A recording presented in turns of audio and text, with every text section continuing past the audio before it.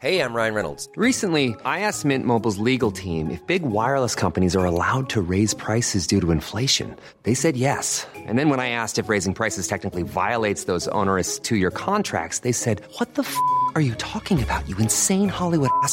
So to recap, we're cutting the price of Mint Unlimited from $30 a month to just $15 a month. Give it a try at mintmobile.com/switch. $45 up front for 3 months plus taxes and fees. Promo rate for new customers for limited time. Unlimited more than 40 gigabytes per month. Slows full terms at mintmobile.com. Even when we're on a budget, we still deserve nice things. Quince is a place to scoop up stunning high-end goods for 50 to 80% less than similar brands. They have buttery soft cashmere sweaters starting at $50, luxurious Italian leather bags, and so much more. Plus, Quince only works with factories that use safe, ethical, and responsible manufacturing. Get the high-end goods you'll love without the high price tag with Quince. Go to quince.com/style for free shipping and 365-day returns. Eftersom att jag har rest ganska mycket i landet senaste åren, så är det nog min upplevelse att det är alltså, politiken har en väldigt kraftig storstadsfixering, vilket gör att många människor som bor på landsbygden känner att de känner sig osedda. Och alltså infrastruktur blir sämre, posten lägger ner, skolan lägger ner. Det har kommit väldigt mycket asylsökande till Sverige som ofta har placerats i stora, alltså i kraftiga avfolkningsbygder, vilket har fått jättestora konsekvenser på kort tid för lokalbefolkningen, där man har känt sig ganska svikna från staten. Så att jag skulle nog säga att det är en ökad spänning.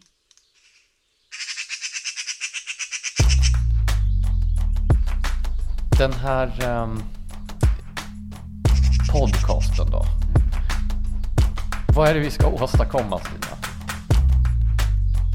Bilden av en podd är att man sitter och pratar och det är ganska trevligt. Alltså, det är liksom så här, ja. Hur menar du då? Mellan Skylla Och Karybdis. med mig, Stina Oskarsson. Och Lars-Anders Johansson. Hur betraktar människor i städerna de som bor på landsbygden eller i landsorten och vice versa? Jag kan ju tycka att där får man se det från... tar man det från... Det finns ju en del som är då från politiskt håll, där man betraktar landsbygden som någon som ska ha hjälp, som man kan vara lite snäll emot och komma med något. Nu flyttar vi ut en statlig myndighet, titta vad snälla vi är. Nu gör vi så här, oj vad, vi ger ett litet förslag, vi ger ett litet projekt, vi ger ett litet, alltså någon slags sån här biståndspolitik som jag tycker är ett översitteri mot, där man på något sätt säger att vi vet bättre, vi kan bättre, vi trots att det ofta är på landsbygden resurserna finns, som vi får alla vår alltså allt ifrån naturresurser till jordbruk till det som Sverige faktiskt lever av egentligen. Värdet produceras ju ofta där, och ändå så blir man betraktad som några som i behov av bistånd. Så den synen finns ju. Sen så tror jag att, om vi säger storstadsmänniskan, tror jag inte tänker så mycket på landsbygden. De har fullt upp med sina egna liv och tänker, ja men det är, antingen har man någon liten romantisk bild av att det är folk som har flyttat ut på landet och njuter av att ha tid och köpt en lantgård, eller också har man en bild av att det är de misslyckade som inte har förmått lämna sina hembygder, som är lite lågutbildade och väljer att stanna kvar. Det här som du säger med att det är på landsbygden som resurserna finns, alltså då tänker du på naturresurserna framförallt. Och det stämmer ju. Samtidigt så teknikutvecklingen har ju gjort att det krävs ju oerhört många färre för att skapa värde av de här resurserna idag jämfört med för 50 år sedan till exempel. Och jag vet inte om du läste, Peter Kadhammar hade skrivit ett reportage i Aftonbladet. Han åker ju runt nu i Sverige och tittar på klyftan mellan stad och land. Och då var han på ett sågverk uppe i Kramfors som producerade så oerhört mycket virke. Men det var väldigt få anställda. Och det skapar ett enormt värde för Sverige och för alla de som tar del av det här virket och för industrin och ägarna till, alltså det var SCA som ägde det här sågverket. Men det sysselsätter inte särskilt många i Kramfors. Vilket ju gör att då blir ju också skatteintäkterna i Kramfors blir ju begränsade eftersom det bara är en liten grupp jämfört med för 100 år sedan när det fanns hur många sågverk som helst med jättemånga människor som arbetade i den. Så att det är en paradox där, att även om värdet skapas så är det krävs färre människor för att göra det. Absolut, och det där är ju samma sak inom jordbruket. Det jobb som det tidigare tog 15 personer att göra gör en person idag. Och det där får ju, men det finns ju saker politiskt man skulle kunna göra åt det där. Men om man tittar till exempel på gruvnäringen där vi ju har världens lägsta mineralskatt. Tänk om den hade varit något högre och att en del av den kom tillbaka till den del av landet där det faktiskt producerades. Jag tänker om man skulle hitta ett sånt omfördelningssystem av värdena, kanske samma sak med skogen, det vet jag, alltså jag kan inte siffror för det och vet inte hur lagstiftningen ser ut, men jag tänker att det borde finnas den typen av alltså om pengarna från de faktiska resurserna kunde på något sätt strömma, alltså man kunde hitta system att det strömmar tillbaka. I Norge finns det något sånt system vad det gäller åtminstone mineralskatten, vet jag.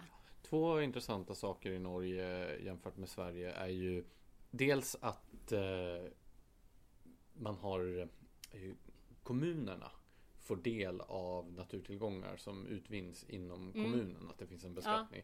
Ja. Det gäller både elproduktion och mineralbrytning och en del andra. Ja, men det var någonting sånt jag menar. Och det andra som de har i sin glesbygdspolitik, det är att de har diversifierat arbetsgivaravgiften. Så att ju längre bort från Oslo som en kommun ligger, desto lägre är arbetsgivaravgiften. Så det blir alltså lönsammare att anställa människor. En annan tanke som jag har, det är ju att man skulle kunna kommunalisera bolagsskatten istället. Då skulle ju dels skatteintäkter från företag hamna hos kommunerna istället för hos staten. Dels så skulle kommuner kunna konkurrera om företag genom att helt enkelt, nej men vi har lägre bolagsskatt här. Alltså man skulle kunna, jag skrev en artikel som hette Gör Norrland till ett skatteparadis. Det jag pläderade för detta. Att man helt enkelt gör det lönsamt. Det är en rätt bra tanke. Ja, för då blir det en konkurrens. Men staten gillar ju inte när kommunerna är för självständiga. Så att en annan sak, det är ju det här med under 60- och 70-talet när politiken aktivt drev på för att företag skulle ligga i storstadsområdena. Den här solidariska lönepolitiken som slog ut småföretag och gynnade stora företag. Så att, ja men du vet, flyttlasspolitiken. Människor flyttade från övre Norrland till Göteborg och Stockholm och Malmö för att jobba i fabrikerna. Och sen har man jättestora problem med att få energi till fabriken eftersom all energiproduktion sker uppe i övre Norrland. Då hade man kunnat tänka sig, hade det inte varit bättre om man la fabrikerna nära industriproduktionen? Sen kunde människor bo i anslutning till industrierna. Men nej, då skulle man istället ha dem där nere. Och det där tror jag är någon slags jag tror det är en kontrollfråga. Man vill ha människor samlade där man kan ha kontroll på dem. Inte långt borta i någon avkrok någonstans. Alltså från Stockholms horisonten. Så egentligen så tror du att det här talet om att hela Sverige ska leva som man hör från politiskt håll, det är bara ord. Det är ingenting man vill egentligen. Alltså det där var ju politik på 60- och 70-talen. Men väldigt många av de problem som man nu försöker lösa på politisk väg skapades genom politiken på 60- och 70-talen. Men tror du att man idag på allvar vill lösa problemen? För det blir ju en omfördelning av makt i sådana fall. Så om hela Sverige skulle leva så skulle man ju tvingas omfördela makten. De åtgärder som föreslås eller som också genomförs är ju helt skrattretande. Som nu när regeringen skulle flytta, var det 4... Ja, senaste var ju att 2 nya statliga myndigheter, för det var 400 nya jobb eller något sånt där. Eller gamla jobb, inte nya jobb. Man skulle flytta ut dem. Sida var det bland annat. Till Botkyrka, denna glesbygdskommun. Nej men det är så otroligt larvigt. För det första så är det framförallt städer som får de här jobben. För det andra så är ju inte problemet var de statliga myndigheterna har sitt huvudkontor. Det har ju inte blivit ett lyft för Gotland att man la dit riksutställningar och riksantikvarieämbetet till exempel. Och jag menar att flytta Strålsäkerhetsmyndigheten till Katrineholm har ju inte hjälpt upp den sörmländska landsbygden. Det här är ju totalt kontraproduktiva åtgärder. Visst, det finns Men varför gör man det här då? För det här är ju verkligen den stora grejen, att flytta ut statliga myndigheter. Samtidigt då som andra statliga myndigheter som medborgarna verkligen efterlyser i sin vardag. Ja men Försäkringskassan, Skatteverket, polisen centraliserar och försvinner. Det var ju det här Lycksele-upproret hette det väl, som människor i Lycksele blev upprörda när Skatteverket skulle lägga ner sitt lokalkontor. Och det är ju verkligen, det visar hur feltänkt det är från statens sida, att de myndigheter som faktiskt har regelbunden kontakt med medborgarna, de måste ju också finnas där medborgarna finns. Däremot så tror jag inte att medborgarna överlag bryr sig det minsta lilla om var Strålsäkerhetsmyndigheten har sitt huvudkontor. Jag tror inte ens att man bryr sig om det i Katrineholm. Men grunden i hela den här problematiken är ju att väldigt många människor flyttar till städerna och vill bo i städerna. Och det där blir ju som en självgenererande motor sen. Jag undrar varför flyttar folk till... Alltså är det inbyggt i de flestas gener att man vill bo i städer med andra människor? Eller varför flyttar folk från landsbygden? Tror du? Om man försöker liksom jag tror framförallt att det handlar om arbetstillfällen. Det tror jag att det gör. Det är svårare att försörja sig, och framförallt med de saker som människor i stor utsträckning vill göra. Nej, men jag tror att det framförallt är det. Sen så finns det ju andra aspekter. Jag menar, ett rikare kultur- och nöjesutbud, och alltså, du kan ju ha en helt annan livsstil om du bor i en stad än om du bor på landsbygden. Och att förutsättningarna också för de livsstilar som skulle kunna konkurrera, alltså på landsbygden, hela tiden undergrävs också. Men jag tror också, jag menar, hela bostadspolitiken, arbetsmarknadspolitiken, allting är ju inriktat på städerna. Infrastrukturpolitiken. Nu vill de ju bygga höghastighetståg mellan Stockholm och Göteborg så att inte politikerna ska behöva stanna på vägen när de åker emellan. Det är som att landet emellan inte ens ska finnas. Istället för att försöka skapa större sammanhängande regioner kring alla samhällena på vägen. Ja, då tänker man att varför inte ha en fungerande järnväg i hela Sverige? Det skulle ju också underlätta vår vilja att kanske bo utanför storstäderna. Sen så tror jag att man måste hålla isär dock två saker. Det här med, minns du debatten som Kjell A. Nordström drog igång när han pratade om skräpytor? Ja, just det. Som människor blev så otroligt upprörda över. Men det som människor blev upprörda över var ju egentligen en vantolkning av det som han faktiskt sa. De skräpytor som han talade om, det var ju inte landsbygden i allmänhet, utan det var framförallt gamla industrilandskap där industrierna har lagt ner. Bruksorter till exempel, där bruket inte längre finns kvar. Det var de så kallade skräpytorna. Platser som egentligen inte har något existensberättigande som samhälle längre, och som inte heller är liksom attraktiv landsbygd. Det är ju inte särskilt trevligt att gå runt i en nedlagd industri.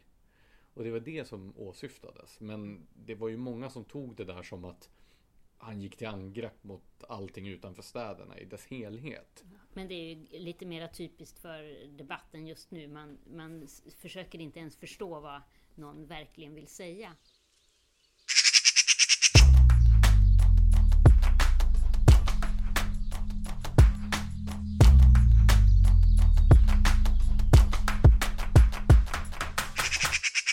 Någonting som, om man ska liksom koppla lite grann till kultur och kulturpolitik, så pratas det ju ganska mycket ändå om att att kulturen kan delvis rädda landsbygden. Jag hade ett sånt där bizarr upplevelse. Jag var i Borlänge och så hade för övrigt tåget stannat, så jag fick ett antal timmar i Borlänge, och så såg jag en skylt där det stod Framtidsmuseet. Så tänkte jag, det lät spännande. jag fick någon sån här bild att det skulle handla om politik och visioner för framtiden. Och, men det var ju hur min hjärna associerade. Men så jag gick dit och så hittade jag hamnade på någon parkering och sen till slut så hittade jag ett hotell, för jag hittade liksom inte själva framtidsmuseet. Så gick jag in på hotellet och frågade om de hade någon information om det där framtidsmuseet. Ja, det låg tydligen vägg i vägg, men det var stängt, sa han. Och så tittade han på mig och så sa han, ja men hur gamla är dina barn? Jag har inga barn. Jag hade tänkt gå dit. Jag ville kolla. Men du kanske kan berätta lite vad det är? Och då säger han, ja, det är som Tom Tits fast lite B. Du vet, det är en del av de här kreativa näringarna, upplevelseindustrin som ska rädda oss här i glesbygden. Mm. Och jag tyckte det var så sorgligt. Och just den här bilden av att det är någon slags upplevelseturism som ska rädda glesbygden. Och så bygger man ett sånt här litet framtidsmuseum. Det var bara så... Sen är ju inte Borlänge glesbygd i och för sig.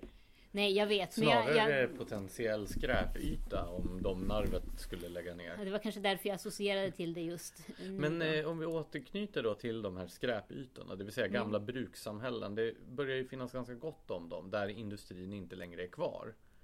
Har de ett existensberättigande? Jag tänker på det här, hela Sverige ska leva. Men en ort som har uppstått kring en enda industri, när den industrin inte längre finns kvar, är det ett självändamål att den här orten ska fortsätta existera trots att det inte finns något syfte med den? Nej, jag tänker en ort kan ju aldrig vara ett självändamål. Däremot så kan man ju tänka sig att i gamla lokaler, i gamla bruk kan det ju uppstå helt andra typer av verksamheter ibland som kan... nu tänker jag bara på Boden till exempel. Där är det inte bruket, men där är det ju de här gigantiska gamla militärområdena. För det var ju en stad som egentligen bara uppstod kring militären. Det var en stad som uppstod på grund av rysskräcken, får man säga. Och nu har väl den kommit tillbaka, om den har legat i träda lite grann. Men det är i alla fall väldigt många nedlagda förläggningar. Men där har man i ett av de här riktigt stora byggnaderna har man nu byggt alltså en enorm konsthall. Och det kan ju låta så här, ja, hur går det i Boden? Men jag har varit där nu och det går så fantastiskt bra. De har lyckats skapa en samling. De har fått dit konstnärer från hela världen som har kommit till Boden och ställt ut. Och de har också lyckats med konststycken att få, för Boden har 99 nationaliteter. Mm.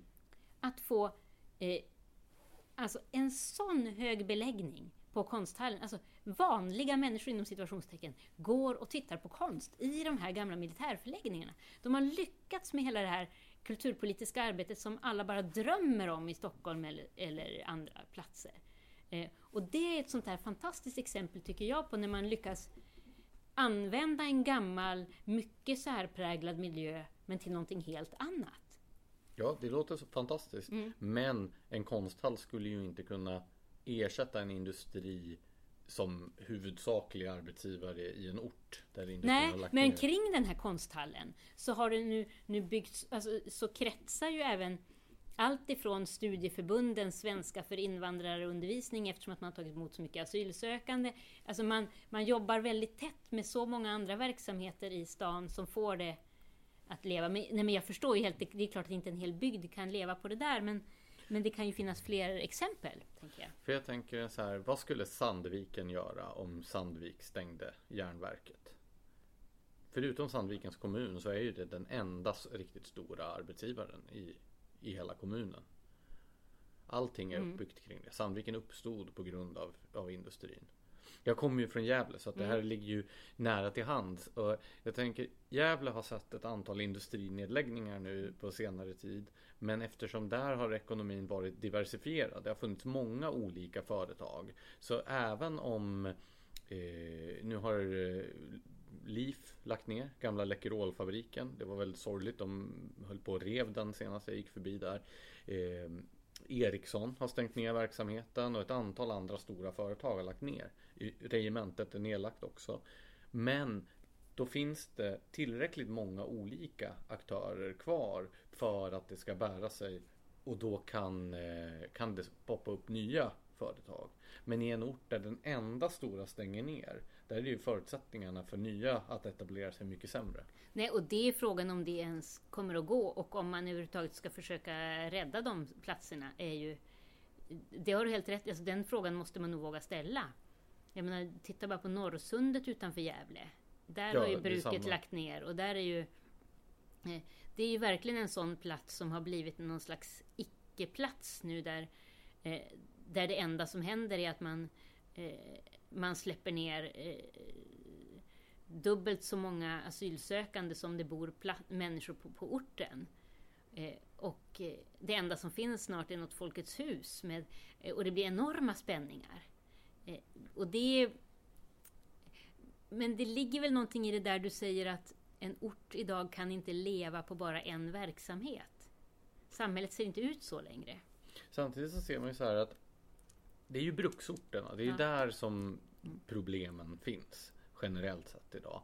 Medan då gamla kulturbygder, sådana som var befolkade före industrialiseringen, de är i princip på en konstant nivå. Nu ökar ju befolkningen jättemycket, så relativt sett så krymper de. Men om man tittar i till exempel Älvdalarna uppe i Norrland, där människor har bott i tusentals år, ser man befolkningsstatistik över samhällena där, så är den ganska konstant. I Gästrikland, där har du Hofors kommun, med Hofors som är brukssamhälle, som har liksom verkligen minskat. Där kan man se högar av de rivna hyreshusen som finns där för att befolkningen har minskat. Torsåker, som är en då ort i kommunen som har varit befolkad sedan järnåldern, där är befolkningstalet exakt likadant. För det är gammal kulturbygd, det är landsbygd, det är småföretagare och bönder och så vidare som håller igång. Så jag tror att det vi ser nu, det är det postindustriella samhället. Det vill säga det är industriorterna som går bak, om det inte är så att det finns fortfarande en stor industri där. Medan de gamla kulturbygderna har mycket större motståndskraft mot detta. Jag tror att den här pendeln kommer att svänga. Kanske, jag vet inte hur fort det kommer att gå, men jag tror att inom ett par år så kommer det att ha vuxit en mycket starkare kritik, dels mot hela arbetslinjen, mot idén att arbetet är allting i våra liv. Alltså en utveckling som också möjliggörs genom digitalisering och ny teknik och effektiviseringar. Jag tror också att hela medvetenheten om miljön, klimatförändringar kommer att få allt fler att faktiskt vilja välja någonting annat. Så jag tror att vi kommer att få en ny, alltså snarare underifrån kraft som gör att människor själva börjar välja bort det här. För det finns fortfarande någon slags hype kring storstad, karriär, tempo, jobb, att det är här det händer, att det är där du blir lyckad, att du blir, och en utveckling, och det är något som verkligen stöds från politiskt håll. Men jag tror att det snart har nått sin kulmen, och att vi då kommer att få se en helt annan tillbakaflyttning och bosättning utanför storstadsregionerna. Samtidigt så ser vi ju en ganska aktiv politisk kamp mot då livsstilen utanför städerna. Jag kan räkna upp ett antal exempel. Alltså, bilfrågan är en sån här. Trots att det sker ju jättemycket utveckling inom bilindustrin med energisnålare bilar, säkrare bilar, tystare bilar, bilar med mindre partikelutsläpp och så vidare. Det kommer elbilar, det är en sak som utvecklas jättemycket, självkörande bil. Allting går åt det hållet. Men politiken går in för att så här begränsa möjligheterna att ha bil. Den borde ju bejaka den här utvecklingen, men istället så är man emot att folk har det. Ta en sån sak som dubbdäcksförbud i Stockholm. Så det betyder ju att en jättestor grupp människor inte ska ha möjlighet att, när de då någon gång ibland kommer till Stockholm, kunna köra in med sin bil. Det är ju verkligen ett ställningstagande mot alla de som bor på ett sånt sätt att de måste kunna ha dubbdäck. Jag är väldigt glad att jag hade dubbdäck igår när jag körde på skogsvägar i Sörmland till exempel. Nej, men jag håller helt med dig. Men det jag tror, och jag ser också, jag håller helt med dig att man från politiskt håll, vad man än säger så motverkar man den här rörelsen. Men jag tror att människors längtan kommer att vara starkare. Jag tror att på samma sätt som man delvis är omsprungen av digitalisering kommer att omspringas av en längtan tillbaka till någonting som är bortom det som är någon slags allmängiltigt livsmål idag. En annan sån här sak, jaktfrågorna. Nu har ju EU lämnat sitt förslag till nytt vapendirektiv, eller det har ju kommit ett nytt vapendirektiv. Varvid då regeringen tillsätter en utredare som då ska ta fram hur man ska tillämpa det här direktivet i Sverige och föreslår oerhört mycket mer långtgående regleringar än vad det ursprungliga direktivet gör, som kommer att göra livet mycket surare för alla de som jagar runt om i Sverige. Det är också ett sånt här helt onödigt angrepp på någonting som är populärt utanför städerna. Ja, det är också en fråga som jag tycker är helt fullkomligt obegriplig. Att där håller man minsann på petar och som att de där vapnen skulle vara farliga samtidigt som man satsar miljarder på försvaret och den typen av vapen, och de får vi exportera trots förbud och allting. För mig är det en sån komplett dubbelmoral att jag kan bara bli galen. Och sen tredje som jag tänkte på, det är ju det här nu, kampen mot inrikesflyget, som ju framförallt är någonting som engagerar människor som bor uppe i övre Norrland. Det är ju dit man måste åka. Om man till exempel Luleå ska kunna sitta ihop med resten av Sverige, så måste man ju faktiskt kunna flyga på ett rimligt sätt. Och här finns det en paradox. Å ena sidan så ska man straffbeskatta flygresorna. Å andra sidan så ger man etableringsstöd för en ny flygplats i Sälen. Och då tänker jag så här: jaha, så flyget är dåligt när det är då norrlänningarna som försöker ta sig ner till Mälardalen, men det är bra när politikerna ska på skidsemester i Sälenfjällen.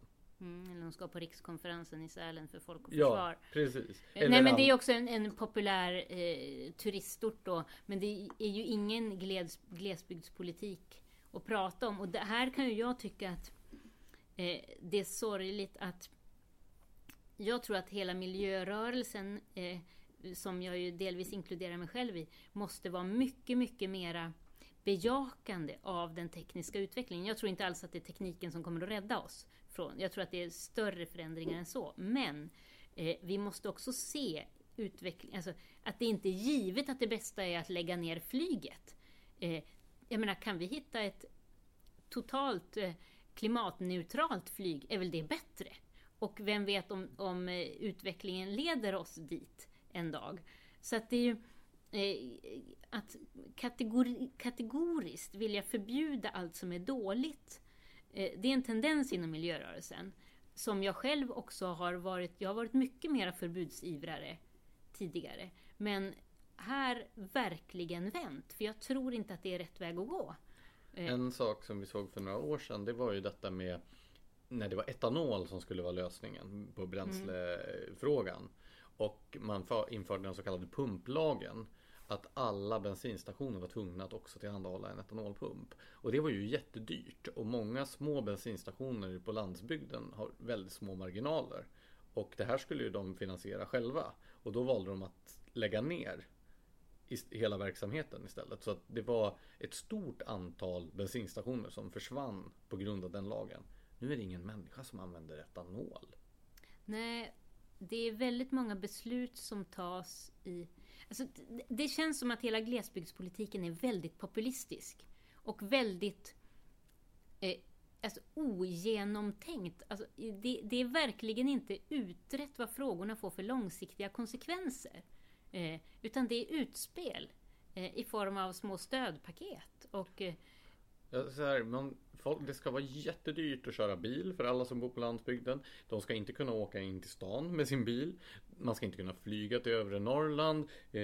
Du ska helst inte jaga eller fiska eller göra någonting av det som gör livet på landsbygden attraktivt. Du har samma strandskyddsregler i liksom någon insjö i Norrlands inland som du har i Stockholms skärgård som är jätteexploaterat. Så allting är så att säga riggat för att människor inte ska vilja leva utanför städerna. Och sen flyttar man ut Strålsäkerhetsmyndighetens huvudkontor till Katrineholm. Det gör ju Katrineholm väldigt mycket mer attraktivt.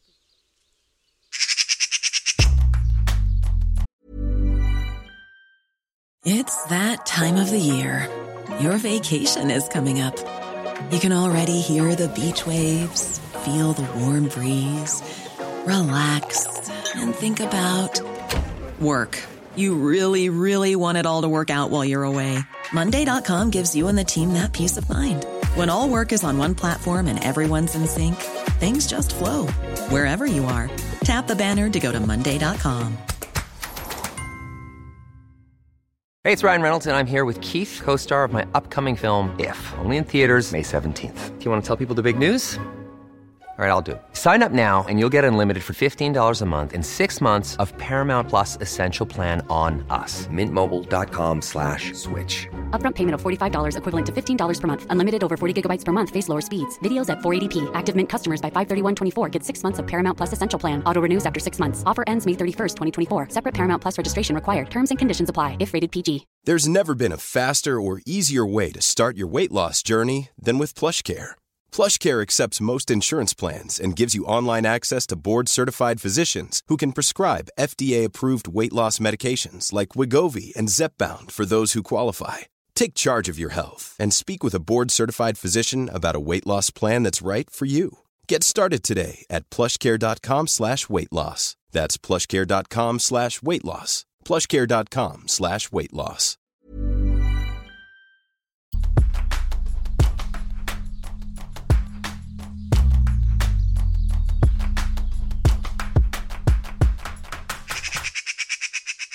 Men ska vi prata lite grann om kulturpolitiken för landsbygden? För vi har ju ändå en väldigt i grunden generös, eller vad man ska säga, kulturpolitik för hela landet. Alltså det finns ju ett väldigt ambitiöst förslag i grunden, det här med, vi har väl 21 eller 22 länsteatrar vars uppdrag är att turnera i hela sina län.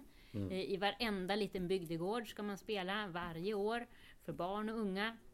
Vi har länsmuseer, vi har länsmusik, nu vet jag inte hur det är med riksutställningar, vi har Riksteatern som turnerar i hela Sverige, och även vet jag nu att de stora statliga institutionerna som Operan, Dramaten har fått i uppdrag att digitalisera föreställningar så att det kan komma ut i landet. Hur ser du på kulturpolitiken för glesbygden? Är den bra? Är det något du önskar mer? Så det är ju en sån modifikation. Allt det du beskriver finns ju. Å andra sidan, man ser vart projektstöd riktar sig, hur institutionsstödet fördelas och så vidare, så är det ju framförallt till storstäderna och i viss mån till residensstäderna, medan det utanför knappt kommer någonting alls. Och när man tittar också på effekterna, det Myndigheten för kulturanalys har ju sett hur kulturdeltagandet ser ut. Då är det ju egentligen mycket värre än vad statistiken i förstone visar. För det är en stor skillnad på vilken kultur det är som människor på landsbygden får ta del av och vilken kultur som människor i städerna tar del av. Så den här institutionskulturen och så, att gå på teater, det är ju det som stadsborna gör. Medan man då räknar in varenda syförening, alla så här, tanter som sitter och knypplar räknas till samma kategori i den här statistiken. Och det gör ju att man kan säga att kulturpolitiken når ut i hela landet. Ja, men bara om man räknar precis varenda kulturaktivitet som någon ägnar sig åt. Men om man ser det som att man ska ha tillgång till den där typen av kultur som du beskrev, ja, då är det betydligt skevare. Men tycker du att det är en rättighet att ha tillgång till samma typ av utbud om du bor i Vilhelmina som om du bor i Stockholm? Nej. Kan du förvänta dig det? Nej, det gäller ju allting. Alltså, om jag väljer att flytta upp på en bergstopp så kan jag inte förvänta mig samma service från det offentliga som om jag bor i Stockholms innerstad. Så det är ju det är en självklarhet och det är någonting jag också räknar med när jag bor där. Och det gäller ju inte bara på kulturens område utan det gäller på alla områden. Så att det är ju en avvägningsfråga hur långt man ska gå med för man väger ju olika kvaliteter mot varandra, tänker jag. Om exakt. Men hur ska då Jag tänker också så här. Det finns en poäng med att, nu får jag vara lite djävulens advokat här, men det finns ju en poäng med att samla de stora institutionerna i till exempel Stockholm, Göteborg och Malmö. Och det är en poäng även för de som bor någon annanstans. För jag menar, det är jättevanligt Gävle där jag kommer ifrån att folk åker såna här kulturbussresor ner till Stockholm och så går de på museer och går på någon föreställning på kvällen och så. Det är mycket lättare om institutionerna finns där. Det är ju inget konstigt att människor vill åka och ta del av kultur i huvudstaden. Någonstans läste jag till och med att det är fler utifrån landet som åker till Stockholm och går på föreställningar. Men det kan jag tänka, men just Gävle är väl ett ganska dåligt exempel för mig. Det är ganska nära och lätt att ta tåget. Det är ganska lätt att ta, men tar du Haparanda? Ja, alltså så här. I övre Norrland, Norrlands inland är ju svårt eftersom det ligger så fruktansvärt långt från allting annat. Men generellt så tror jag ändå det här, om du bor i Haparanda så är det ju fortfarande en fördel för dig att ha kulturinstitutionerna samlade i Stockholm än om du hade spritt ut dem så att du la en i Sundsvall och en i Östersund och så vidare. Eftersom du har ju åtminstone chansen, då kan du åka ner och göra en kulturresa och gå på ett antal museer och så. Det är ju även för den som bor jättelångt bort en fördel att kunna samla. Men den andra frågan, det handlar ju om vad behövs det för, om vi bortser från de största institutionerna, vad behövs det för mindre institutioner som är spridda över landet? Vad ska man satsa på lokalt? Är den i det struktur vi har idag med länsteatrar den bästa? Länsmusik? Finns det andra system som bättre skulle gynna klyschan att hela Sverige ska leva, om man försöker ta den på allvar? Jag tror ju att sånt där riskerar att skjuta bredvid målet hela tiden. Jag är inte säker på att det motsvarar efterfrågan i de orterna som finns. Det brukar ju uppstå ett kulturliv på orter i alla fall. Sen är ju frågan då, är det man ska utgå från som kulturpolitiker eller ska man... Jag vet ju att många brukar argumentera för den offentliga kulturpolitiken utifrån att publiken vet inte vad det är de vill ha förrän de ser det. Samtidigt så undrar jag om det ändå det här, om den centralplanerade kulturpolitiken, om den vet vad publiken kommer att vilja ha när den ser det heller. Vad säger du själv? Ja, jag tycker ju att det man i och med regionaliseringen av kulturpolitiken som ju skedde med förra kulturutredningen, så sa man ju att kulturpolitiken och kulturen skulle komma närmare medborgarna. Det tror jag ju inte ett ögonblick på. Jag tror inte att kulturen kommer närmare medborgarna för att man flyttar besluten över de kulturpolitiska pengarna regionalt istället för statligt. Du tänker på kultursamverkansmodellen? Exakt. Ja. För det enda som händer är att kulturen i mycket högre utsträckning ställs mot sjukvård, mot skola, mot andra offentliga... Fast de här pengarna är väl öronmärkta just? Det är ju statliga pengar. Absolut, men genom att föra ner diskussionen på lokal nivå, dels så finns det finns inte alltid den kulturpolitiska kompetensen. Jag tycker att det är svårt.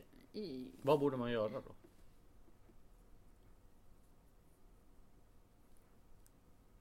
Vad vore den bästa kulturpolitiken för Haparanda? Den bästa kulturpolitiken för Haparanda, det tror jag ju vore medborgarlön, ett annat välfärdsmått. För jag menar, det är också det att skulle vi ha någon form av medborgarlön eller basinkomst, så skulle det vara möjligt att leva på i glesbygden och kanske jobba deltid med någonting som man kunde försörja. En del konstnärer som klarar sig lite grann genom att bedriva en ateljé eller någonting, men inte helt, skulle kunna fylla på det. jag tror att den bästa kulturpolitiken ofta handlar om helt andra saker än det vi kallar kulturpolitik.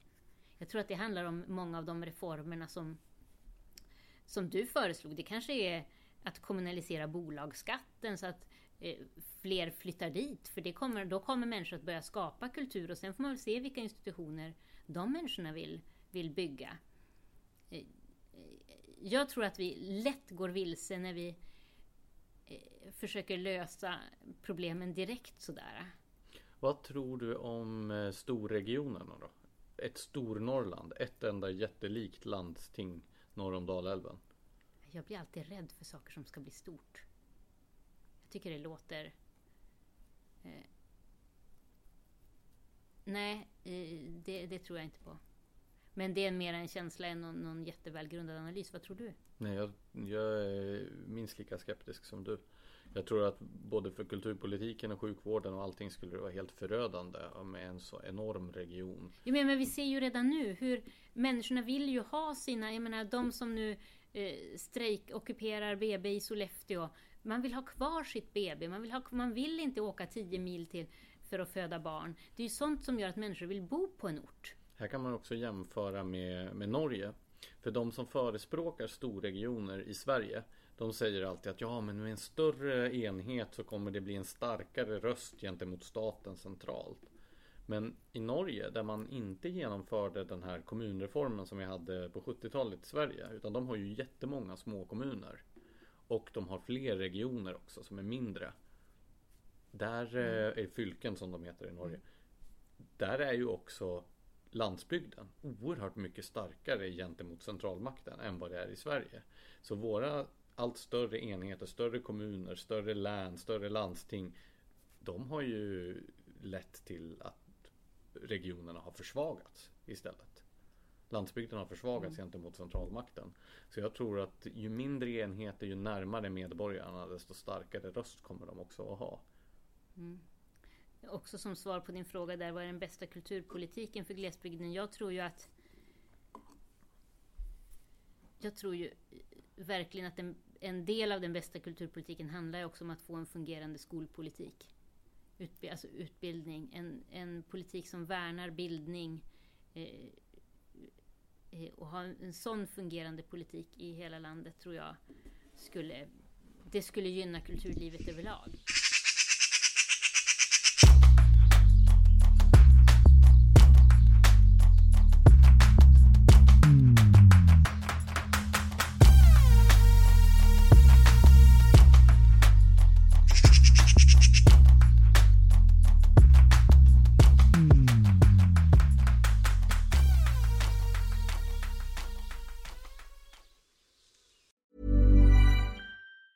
Planning for your next trip?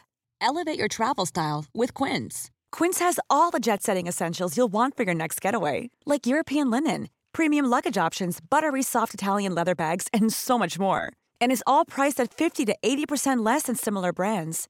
Plus, Quince only works with factories that use safe and ethical manufacturing practices. Pack your bags with high-quality essentials you'll be wearing for vacations to come with Quince. Go to quince.com/pack for free shipping and 365-day returns. Imagine the softest sheets you've ever felt. Now imagine them getting even softer over time. That's what you'll feel with Boll & Branch's organic cotton sheets. In a recent customer survey, 96% replied that Boll & Branch sheets get softer with every wash. Start getting your best night's sleep in these sheets that get softer and softer for years to come. Try their sheets with a 30-night guarantee. Plus, get 15% off your first order at bollandbranch.com. Code BUTTERY. Exclusions apply. See site for details.